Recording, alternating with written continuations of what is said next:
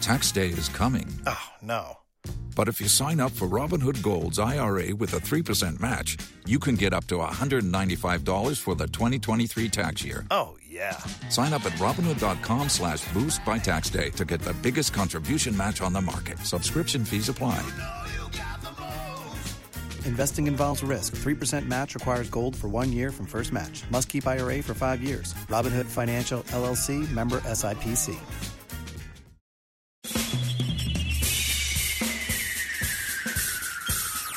This is The Other Side of Midnight with Frank Morano. They're running a strange program, y'all. Now, here's Frank Morano.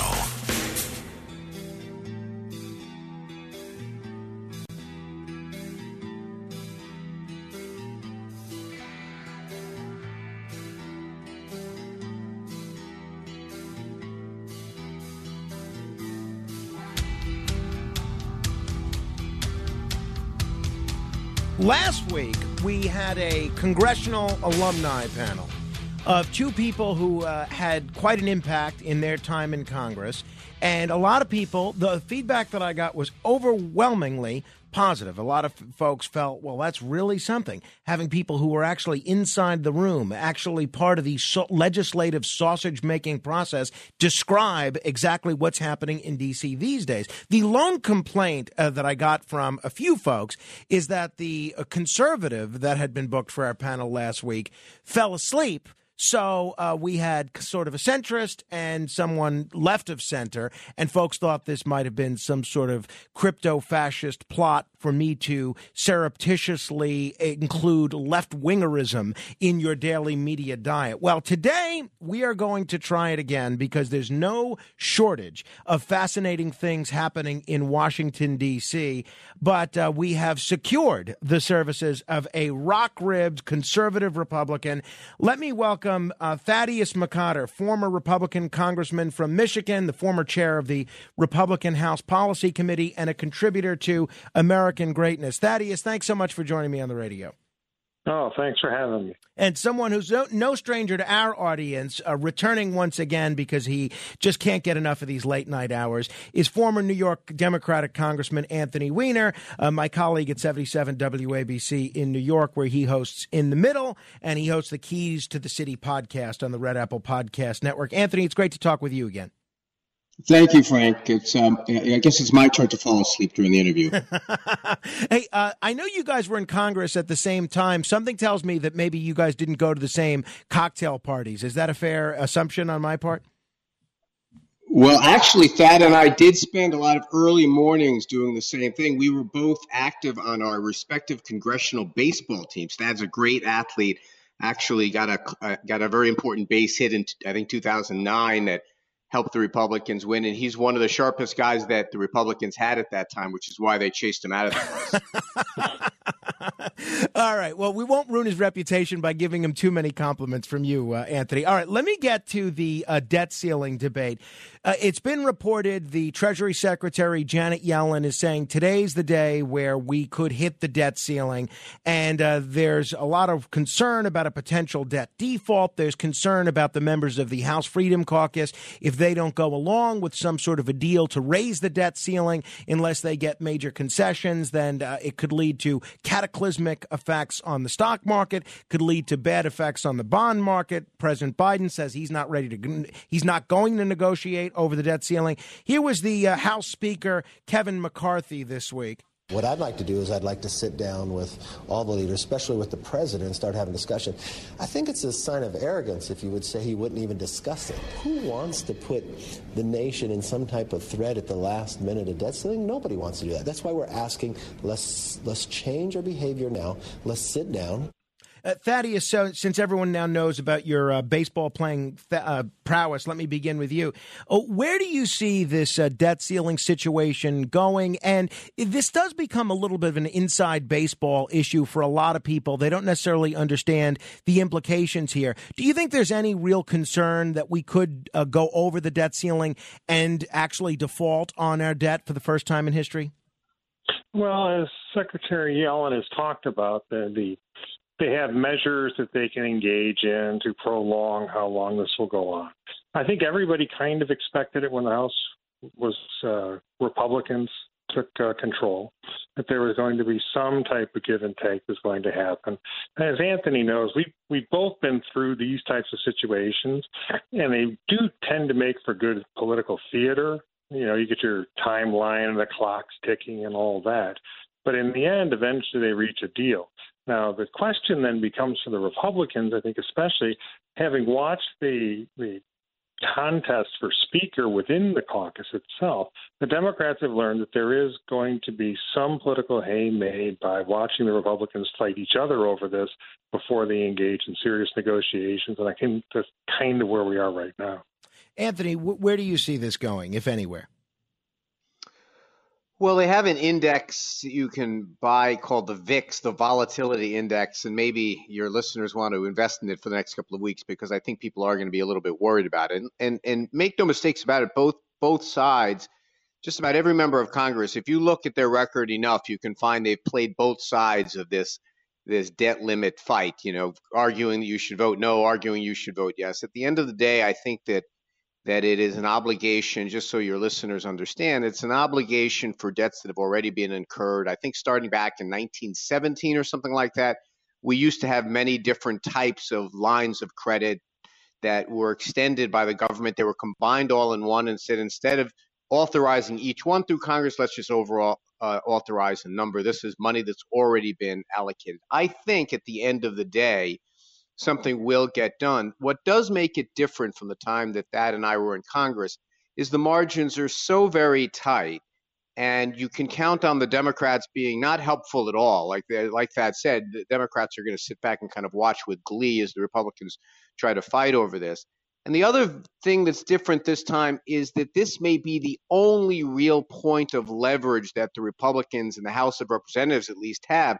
If you remember at the tail end of last year, that big omnibus bill funded the government all through September. So this is the last kind of truly must-pass thing that Kevin McCarthy and his caucus have. So I do think that it might be perilous because I think that the markets and all of us are wondering, can they legislate in this kind of a moment? But I think it'll get done basically because it has to get done. These are obligations that we have. I think most people, even if they only have a casual understanding of governance, understand that we've got to pay our bills. It's one of our most important assets that we have on the world stage is the reserve currency. We can't keep that title if we don't pay interest on our bills. Thaddeus, do you see, first of all, both of you, do you think that will happen today? Will we get a raising of the debt ceiling today, since that's the day that Janet Yellen has warned about? And Thaddeus, do you see the members of the House Freedom Caucus trying to extract any concessions as in exchange for raising the debt ceiling?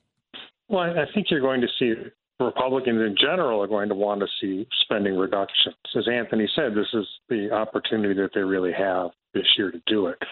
So they're going to do it. I think they also can actually make a good argument, which you see the Fed doing the basis points increases that they're going through, trying to slow down the economic growth.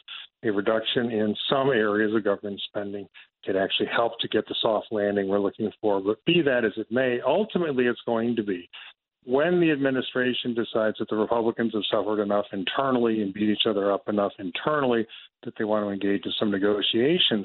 Now, it's not just the House Republicans versus an administration. You also have the Democrats control the Senate again, and they're going to want to be heard on this. So you have three moving parts, all have their own interests and agenda, let alone the partisan interest.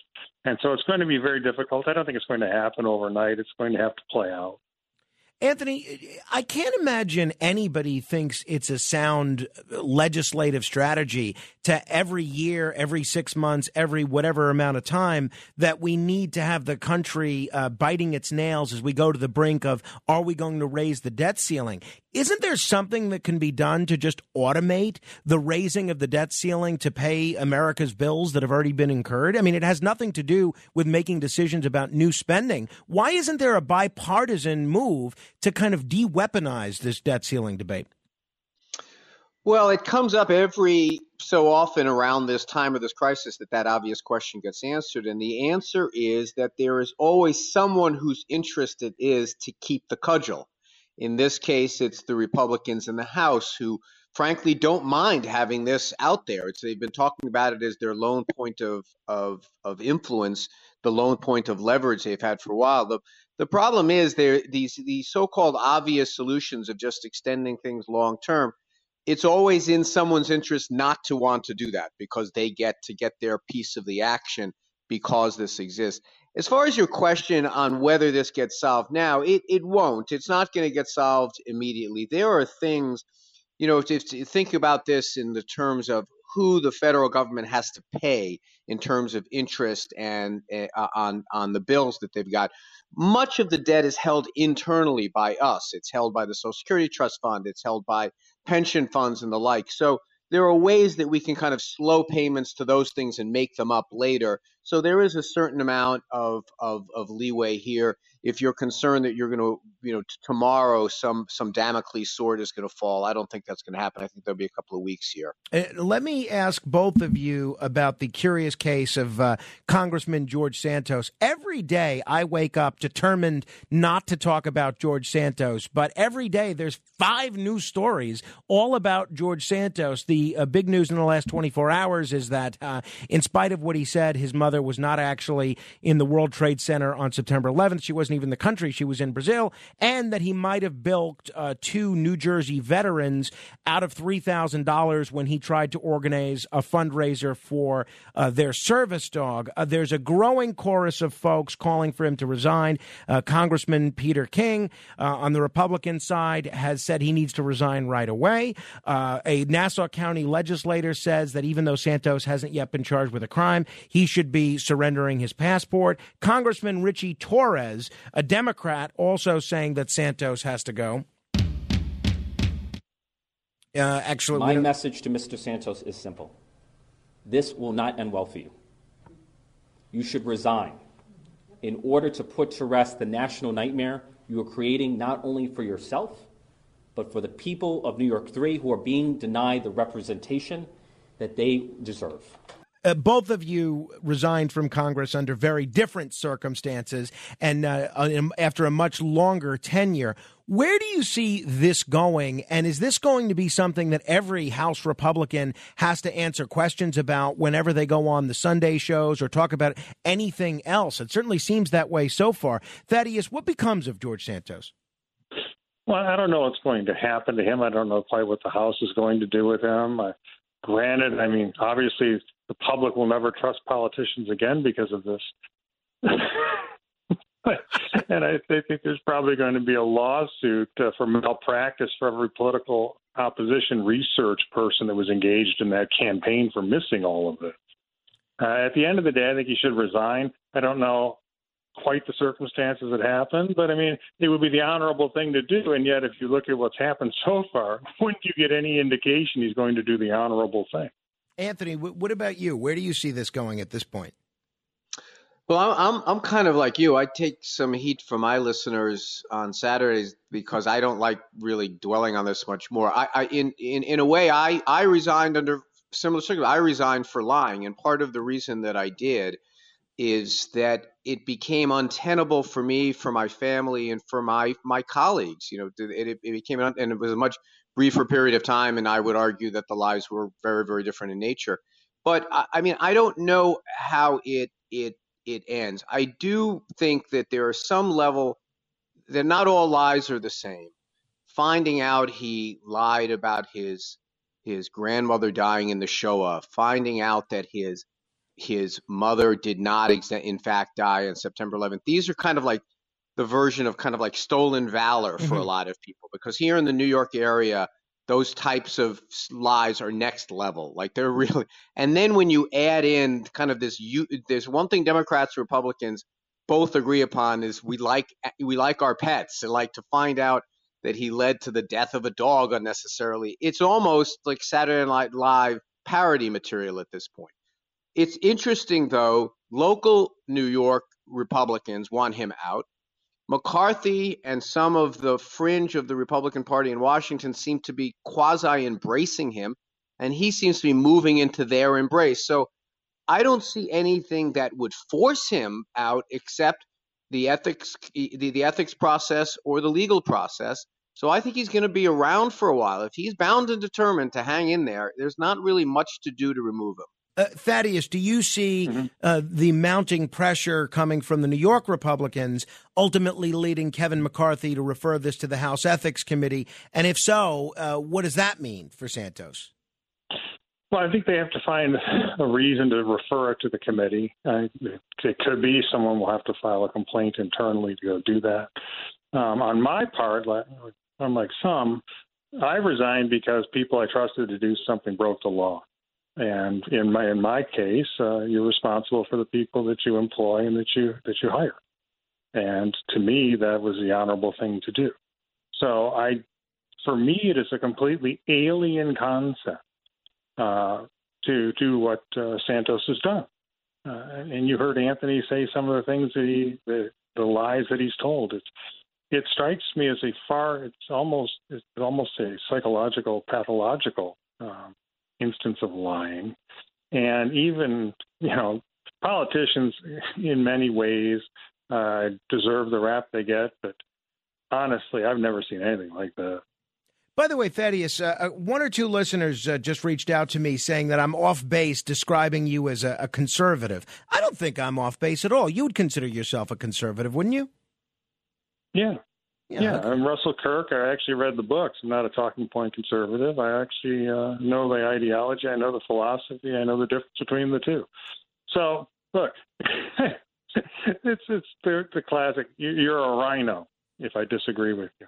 Right, that's how it works, and I get it. I'm not even running anymore. I'm a recovering politician, for God's sake. But that's the type of people that actually wouldn't know a conservative. And I can't say the word that I would use right about now from something else. Fair enough. We're going to continue with former Congressman Thaddeus McCotter and former Congressman Anthony Weiner in just a bit. We'll try and squeeze in a few questions if we can. 800-848-9222. There's a lot being made about some of the more conservative members of the House caucus, House conference being put on the Oversight Committee. What does that mean for the next 2 years? Does that mean just endless investigations? We'll find out with Anthony Weiner and Thaddeus McCotter straight ahead. The Other Side of Midnight with Frank Morano. It's The Other Side of Midnight with Frank Morano.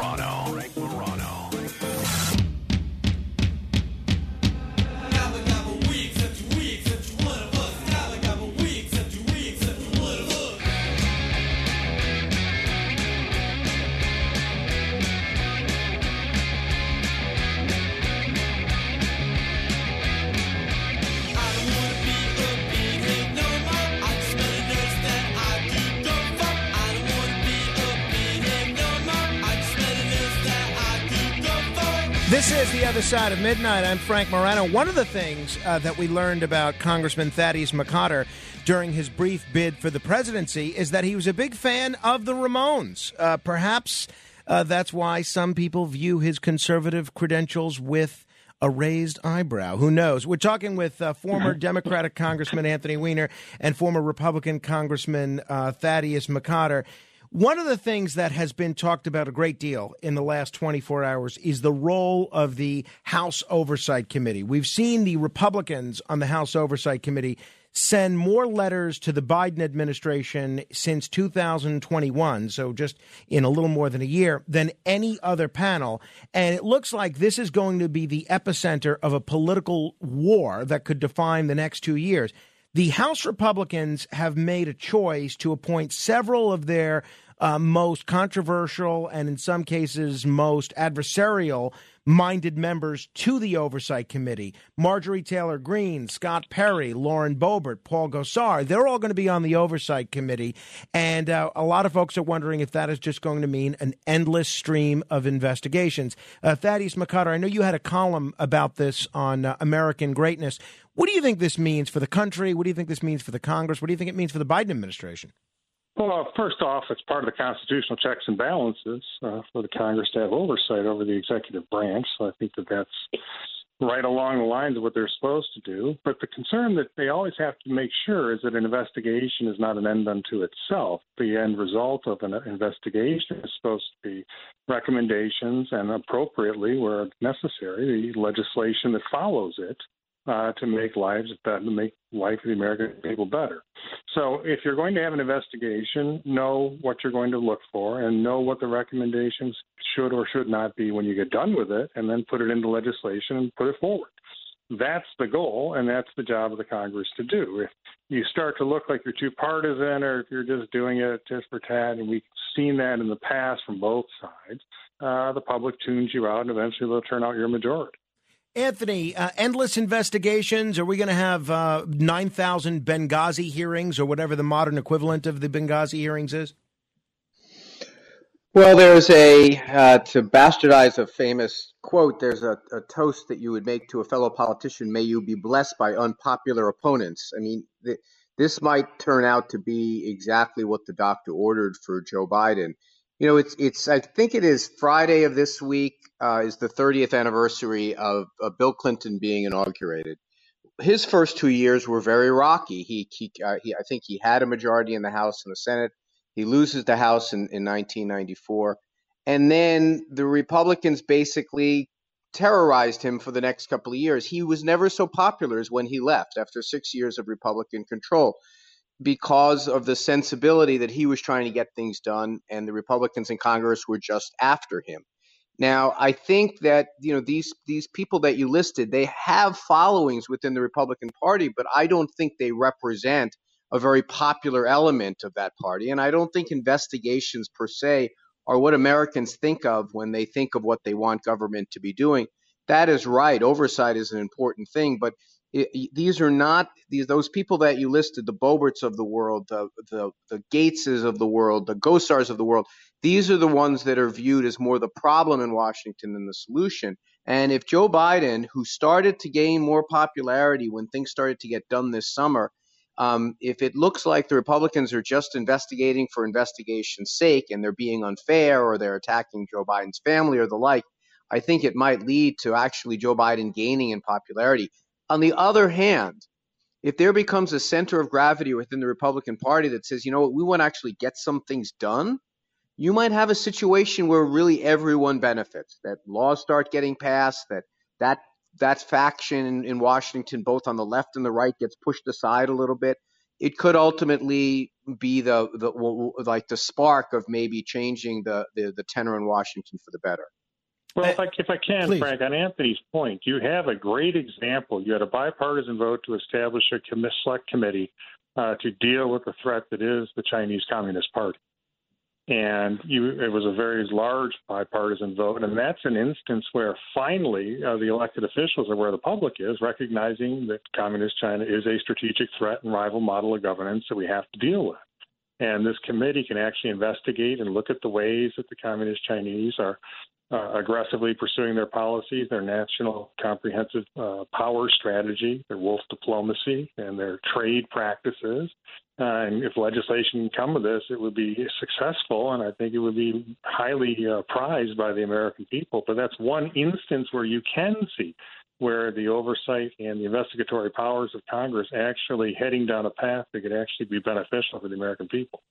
One of the and Frank, can I add, if we're going to do predictions about how things might actually go better than we might expect?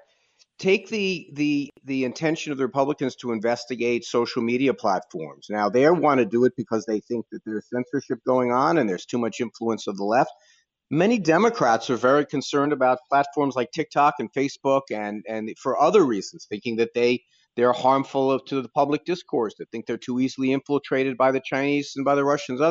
You could see, when I did a prediction show at the end of last year on the middle, and one of the things I predicted is that Congress would ban TikTok in the United States because that left-right Venn diagram would get more and more overlap. So it could work out that while we think about this in terms of the really shrill voices yelling at each other in Congress, that is often, and I know it was when Thad and I were in Congress, that's often the initiative that leads Democrats and Republicans to start working together to kind of push those voices aside. So it might not be as bad as it all sounds. Which I think is great, by the way. And if it leads to some reforms when it comes to TikTok or a clause that they have to spin off and no longer be Chinese owned, and I think that would be certainly a very healthy thing. Are there any other areas like that, Anthony, beyond TikTok, beyond big tech, where you could see sort of an unusual left-right alliance to move the ball forward on something that most people think is a real problem, and the solutions might be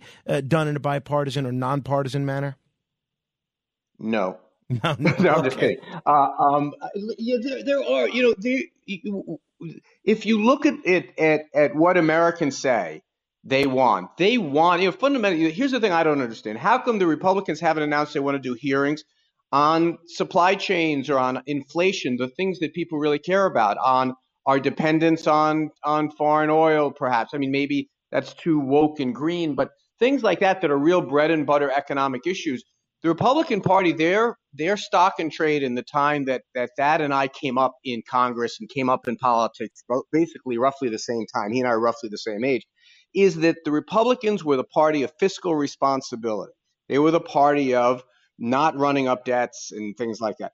I think here we are at a time economic issues are foremost on people's minds right now. If the Republicans figure out a way to do that kind of stuff, there are a lot of Democrats who are going to come along because we have a lot of moderate Democrats in our caucus. And frankly, all Americans are saying to their congressmen now, do something about high costs, do something about inflation, do something about the fragility of our economy right now. So it could be that those things become areas that Democrats and Republicans can work together. Thaddeus, anything you would add there? Well, I definitely think that Mr. Secretary Buttigieg and others are going to be on Capitol Hill quite a bit. I think the appropriate committees are going to call them in on things like the supply chain and things such as inflation. But I also think that one of the areas that you see indications, I don't think it'll happen until after the next presidential election, but you've seen Senator Klobuchar, you've seen Senator Hawley, a Democrat and a Republican, talking about looking at antitrust legislation. They want to look at some of the major accumulations of wealth and concentrations of wealth in specific businesses across our economy and to see whether they're anti-competitive, whether they are teetering on, bordering on monopolistic practices. So when you talk about income inequality, when you start to talk about antitrust legislation, when you talk about trying to make sure that we have a free market here in the United States and that the little person can still get ahead in this country, I think that antitrust legislation is something both sides in their own way from different perspectives are looking at it for one reason or another. And I think you're going to continue to see steps along that way, but I don't know you'll see those steps culminating in any major breakthrough again until after the next election. One of the things that we've heard increasing warnings about is an impeachment probe of Secretary Mayorkas on the border issue. He's the Homeland Security Secretary for people that don't know. And there's been a lot of Republicans talking about very openly about moving forward with impeachment.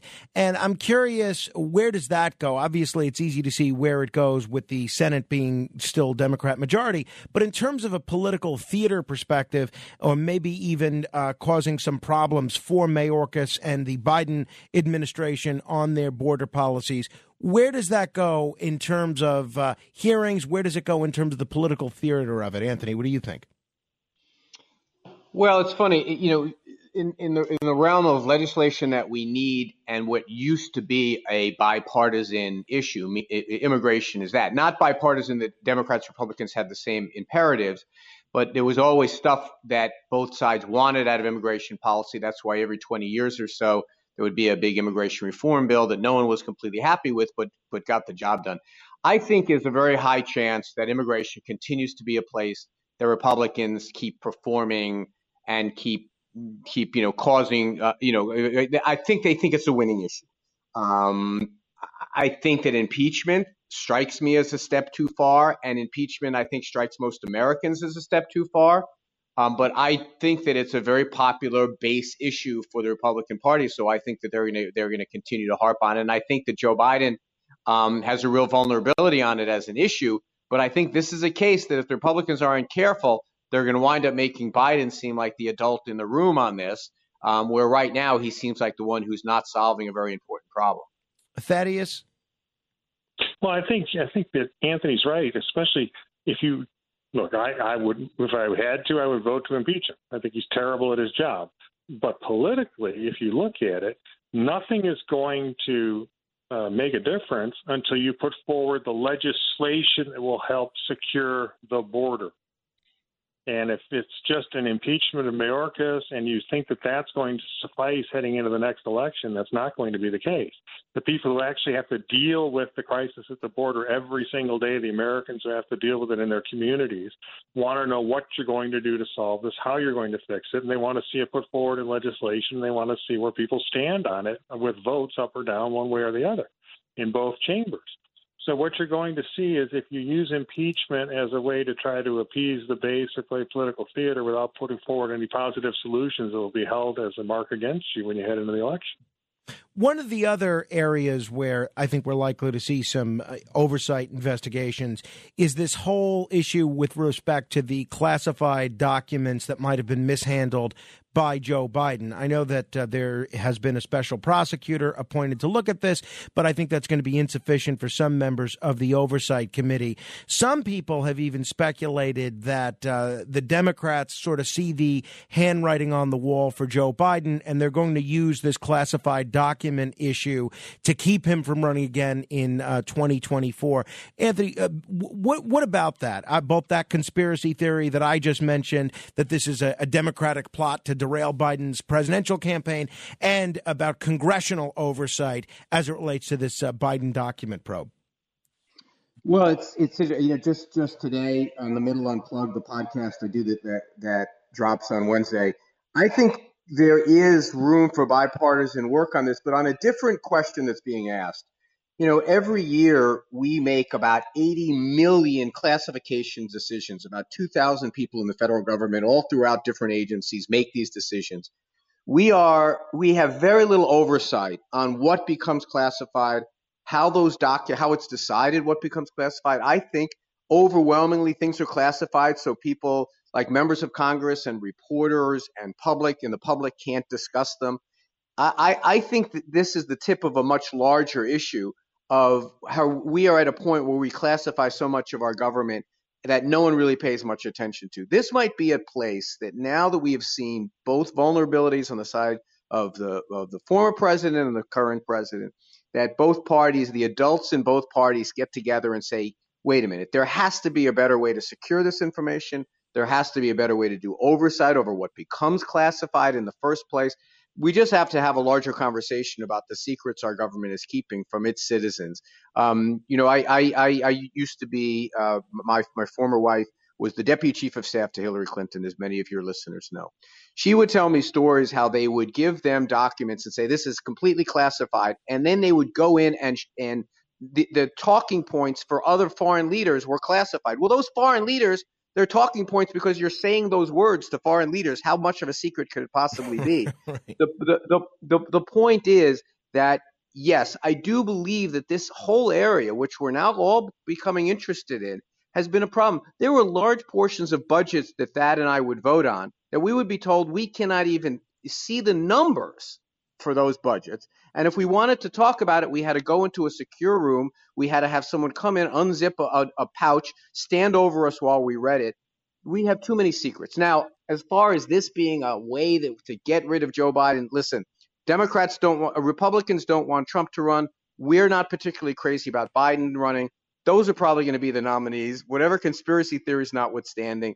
That's our future, unfortunately. But I don't believe there's any larger conspiracy here to keep Joe Biden from running. The issue that you raise about overclassification is something that I've been following for a long time. There's a great book about it by Fritz Schwarz. It's called Democracy in the Dark, The Seduction of Government Secrecy. And I read that years ago, probably close to 10 years ago. And he gets into exactly what you're describing, how there are just too many levels of classification and too many documents that don't need to be classified being classified. And it would seem like things like this, what we're seeing with Trump, what we're seeing with Biden, it's almost bound to happen. But Thaddeus, give me your thoughts on the Biden document probe in general, Congress's role, and whether this is sort of a Democratic plot, as even someone said to me on this program 24 hours ago, to derail Biden's presidential campaign.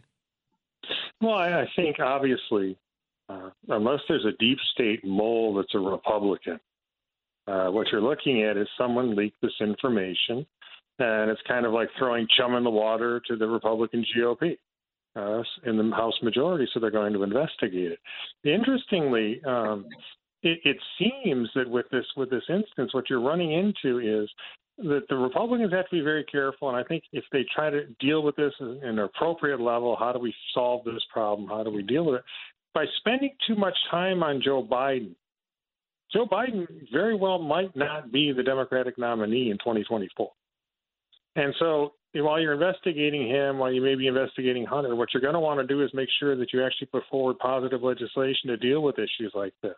Now, one of the issues is arising, and you touched upon it, Frank, is the fact that the bureaucracy will classify secrets to protect themselves, not the public interest. And that is something that has to stop.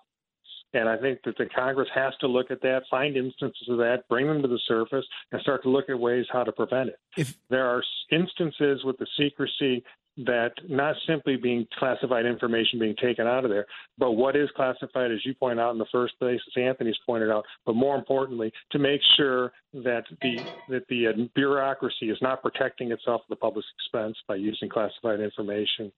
If people just tuning in, we're talking with former Democratic Congressman Anthony Weiner, former Republican Congressman Thaddeus McCotter.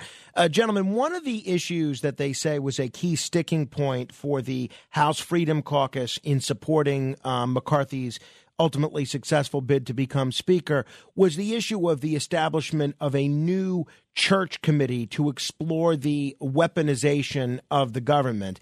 Gary Hart, who was actually on the original church committee, Democrat senator from Colorado, when I interviewed him about his work with the church committee, and it was pretty interesting stuff, he wrote an op-ed yesterday in the New York Times saying, I was on the church committee and the new Republican version is an outrage. Can this be an area, this weaponization of the federal government, which the Democrats used to raise during the Bush administration, can this be an area where there's maybe an unusual or unlikely left-right alliance to reform some abuses of the FBI or the government in general? Anthony, what do you think? I do. I've done a couple of programs about this on the middle. I think that all Americans, it's in our very blood, in our kishkas, to be suspicious of a powerful central government, power of government in general. I think it's very something that's deep in the libertarian sense of the word liberal. I think it exists. Now, I think that for Democrats and Republicans, to the left and right, it means different things. For the left, it means to be concerned about the authority of police officers and whether that's being abused. For the right, it's the authority of the FBI. It's even reached the point that people are upset that we're going to hire people who are going to answer phones at the IRS. I do think that that this type of oversight and concern about an overly strong, anyone that has a badge, anyone that has authority to enforce laws, we should keep a very close eye on. I think it's something that Democrats and Republicans both agree upon. Now, I do think that the Republicans I think there's a certain amount of overreach going on here, and I do think there's a certain amount of vilification going on here. I am no fan of the FBI. I think that James Comey cost Hillary Clinton the election by the way he completely screwed up and frankly blamed me. I talk about that a little in the podcast this week. But I do think it is one of those places that left and right, if you ask them what are the concerns they have that lead them to be either left or right, one of the things that we both agree upon is there's concern about an overarching, too powerful central government enforced at the point of a sword by people with badges. We should be suspicious of that. But I believe now it's reached the point where it's almost as if Democrats are the ones that are saying trust law enforcement and it's Republicans that are saying don't trust law enforcement, which is a weird twist from the way it used to be. Thaddeus, your thoughts on this new church committee or anything Anthony said there, including James Comey or some Democrats blaming him for the election of Donald Trump in 2016? Well, I don't blame Anthony for Donald Trump getting elected. I thank him, but I don't blame him. But if you look at it, I mean, you should be able to differ. It should not matter what party you are in. You should look at the power of the federal government, and you should look at any potential abuses of power wherever they come from in that government, especially because it is so large, it is so powerful. And the average citizen needs to know that the individuals in there are doing their job in a diligent, nonpartisan fashion, just executing the laws that were passed, duly passed by Congress and signed by the president. So when you look at these types of things, I think the problem that the Republicans did right off the bat is they should have named the committee something that everybody can understand. It's a committee, an investigatory committee to protect the constitutional and civil rights of all Americans, and to see whether there have been abuses of power by the federal government that have infringed upon them, because the infringement of one individual's constitutional and civil rights is the endangerment of every citizen's constitutional and civil rights. So I think the Republicans kind of came at it from the wrong perspective, at least in terms of how they named the committee. And it opens it up to the accusation of being a partisan type committee. When I think in the end, we've seen abuses of power. We can go back. We had FDR having J. Edgar Hoover looking up the backgrounds of people who sent him letters about isolationism. So, I mean, this goes all the way back. To pretend that it's something new isn't the case. With all due respect for former Senator Hart, and I thank him for his work on the Church Committee, I can understand where he's coming from, because what he was looking at the period of time was specifically the intelligence agencies and the family jewels and all that, the crown jewels, that they actually got to was some very serious and horrible stuff. But that doesn't mean that abuses of power aren't going on now and shouldn't be investigated on a bipartisan fashion. I think he's mistaken in that. There's a few other items that I want to pick your brain on, and I have to break in a moment. But let me ask both of you. Well, I do this podcast which focuses a little bit on mafia-related issues, and I have a lot of law enforcement people on, a lot of gangsters on that show, a lot of family members of gangsters. And one of my favorite things to ask them is, of all the mob movies that are out there, what is the most realistic depiction of mob life? Now, since I have a couple of recovering members of Congress here, I'll ask you the same question about political movies. There are so many political movies ranging from, Mr. Smith Goes to Washington to The Contender. If you had to pick a film that either of you have seen that you find to be the most realistic depiction of either political life or life in Congress, what would it be? Anthony, I'll start with you if you have one. Well,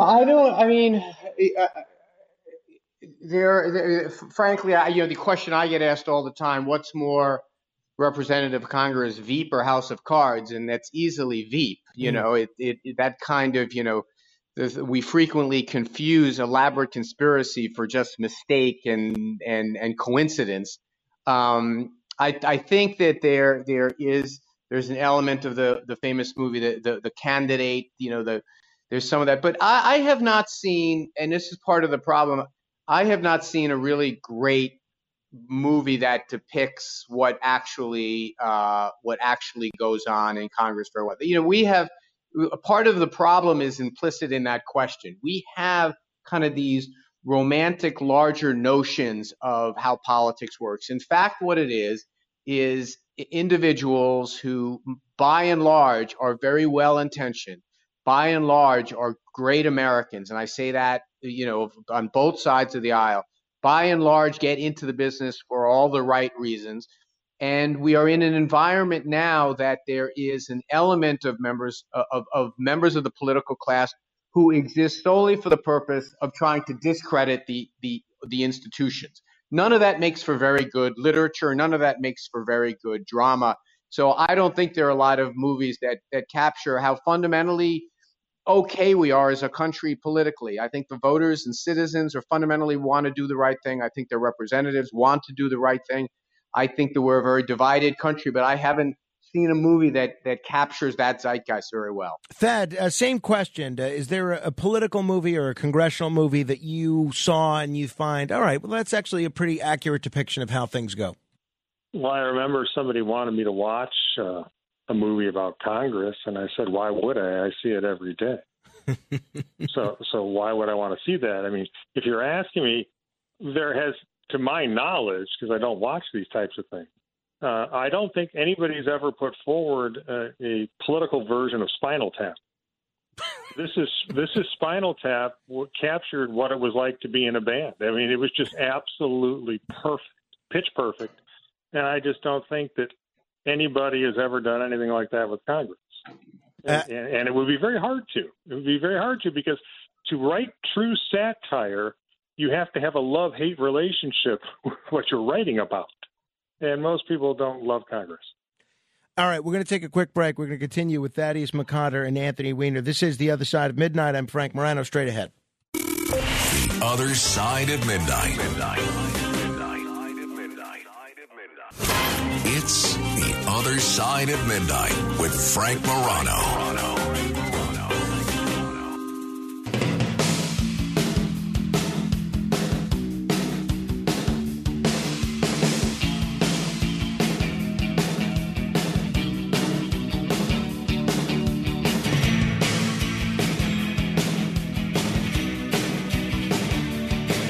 This is The Other Side of Midnight. I'm Frank Morano, talking with two former congressmen, Democrat Anthony Weiner, Republican Thaddeus McCotter. These days you can read Thaddeus McCotter in American Greatness, a very interesting publication that is trying to shape the future of American conservatism. You can listen to Anthony Weiner on the radio and on his podcast, The Middle. Just go to WABCRadio.com if you want to catch up on any of that. You know, one of the reasons I like doing these panels, gentlemen, is because I think it's important for listeners to hear that Democrats and Republicans can talk to one another without screaming at one another. And it's interesting to hear how often when you are doing analysis, you guys can agree with one another on strategy and even in terms of policy and substance. That is really light years from where we are on the world of cable news, in the world of a lot of talk radio, which you're both pretty experienced in. And it's really a light years from where a lot of people are viewing their own neighbors, where they view people of the other party as the enemy. What do both of you think can be done to reduce partisan polarization in this country so that we can go back to viewing people as the respectful opposition rather than enemies to be destroyed? Thaddeus, what do you think? Well, I remember talking to my old colleague, John Dingell. He was the longest-serving member of the House at that point in time. John bordered my district. We bordered each other. And I asked him, I said, what were some of the biggest changes that you saw over your long tenure in Congress? And he basically said that it was the jet travel. And I said, the jet travel? What do you mean by that? And he said, prior to people being able to go back and forth to their district every 3 days, he said the members would live in Washington. They would get to know each other. They would understand each other's families. They'd meet them. They would basically understand that the other person was a human being. And they got along on that basis. But when people started going back and forth, it was so much easier to see them as the other and objectify them, and it made it easier for them to attack. And so I think that when you look at it now, what Anthony and I do on the show right now is we're not really advocating. That's not our role anymore. We're trying to diagnose it and analyze it for your listeners. But even when you advocate, if you understand that the person that you're arguing or dealing with is another human being, there are limits that you will place on the things that you will do to win. Right now, there seem to be very few limits on what people will do to win, and the country is suffering for it. Anthony, what do you think? Well, two things. I mean, one is, and this is one that you're familiar with, the notion of gerrymandering districts so that Republicans only need to care about other Republicans challenging them, and Democrats only care about other Democrats challenging them because the districts are written to be either Democrat or Republican. I think that's really harmful. I think that if all of our districts were drawn as squares and we had to just fight it out on ideas, we would not only come up with better ideas, but I think we would be much more willing and much more capable of engaging the other side. But the other thing is television and the media. Frank, you and I are on a station that has me and Bo Snerdley both on the airwaves. That's generally not the format right now in either cable news or on radio, that we have either conservative radio or liberal TV or liberal cable, and that, yes, it might be good business in the narrow sense of the word, that you have a base of people that want to hear more and more about how their side's amazing and the other side is scoundrels. But I think until we start to figure out a way to have information exchange that is more about our country as a collection of Venn diagrams that we look for where we overlap, and that's the way government, I think, was intended to work. Media makes it very, very hard. And I don't blame people in the media. Their job in the post-Watergate era is to take the sheen that we politicians would put on ourselves and try to scrape it off. But I think that the effect now is a great deal of cynicism and very little imperative. If you are a member of Congress who's a Democrat, there's really not a lot of people saying to you, go out there and compromise, go out there and talk to the other guys. They're being told every day to dig in deeper. And there's a third element to that, and that is the money that it takes to run for Congress and to run for any office. When you're spending 4 hours on the phone calling up people, asking them for money, you're calling people who are telling you, I'll give you money, but only if you fight like heck to defend your position. And that makes it very difficult to then hang up the phone and go to the floor. And then, for me to pull aside someone like Thad McCotter and say, hey, let's work together on something, when we just spent 4 hours telling our donors we would never compromise. Yeah, to your point about the gerrymandering, one of the things that's frustrating to me as just an observer of this sort of thing is that it seems like the members of Congress that are the most productive, that are most willing to work across the aisle, that are least likely to try to destroy the other side, they're the ones from competitive districts. And because they're the ones from the competitive districts, they're the ones targeted first by the DCCC and the Republican counterpart. So it's really a frustrating thing to watch, and hopefully something could be done about it. All right, only have a minute left, gentlemen. You've offered a lot of political prognostications for the last hour. We're in the midst of the football playoffs. Let me get you to make a prediction in terms of the Super Bowl. Who are the two teams that end up in the Super Bowl? What do you think, Thad McCotter? I can truly say that one of them will not be the Detroit Lions. Anthony, what do you think? I am a Jets fan, but I know my audience. I see the Giants going all the way, Frank. I don't see anything that can stop them. That might be the least true thing you said since you were commenting on Twitter photos. All right, gentlemen. The Lions stopped them, Anthony. Gentlemen, thank you both. I hope we can do this again soon. Anthony Weiner, Thaddeus McCotter. Check them out at WABCRadio.com and American Greatness. Keep asking questions.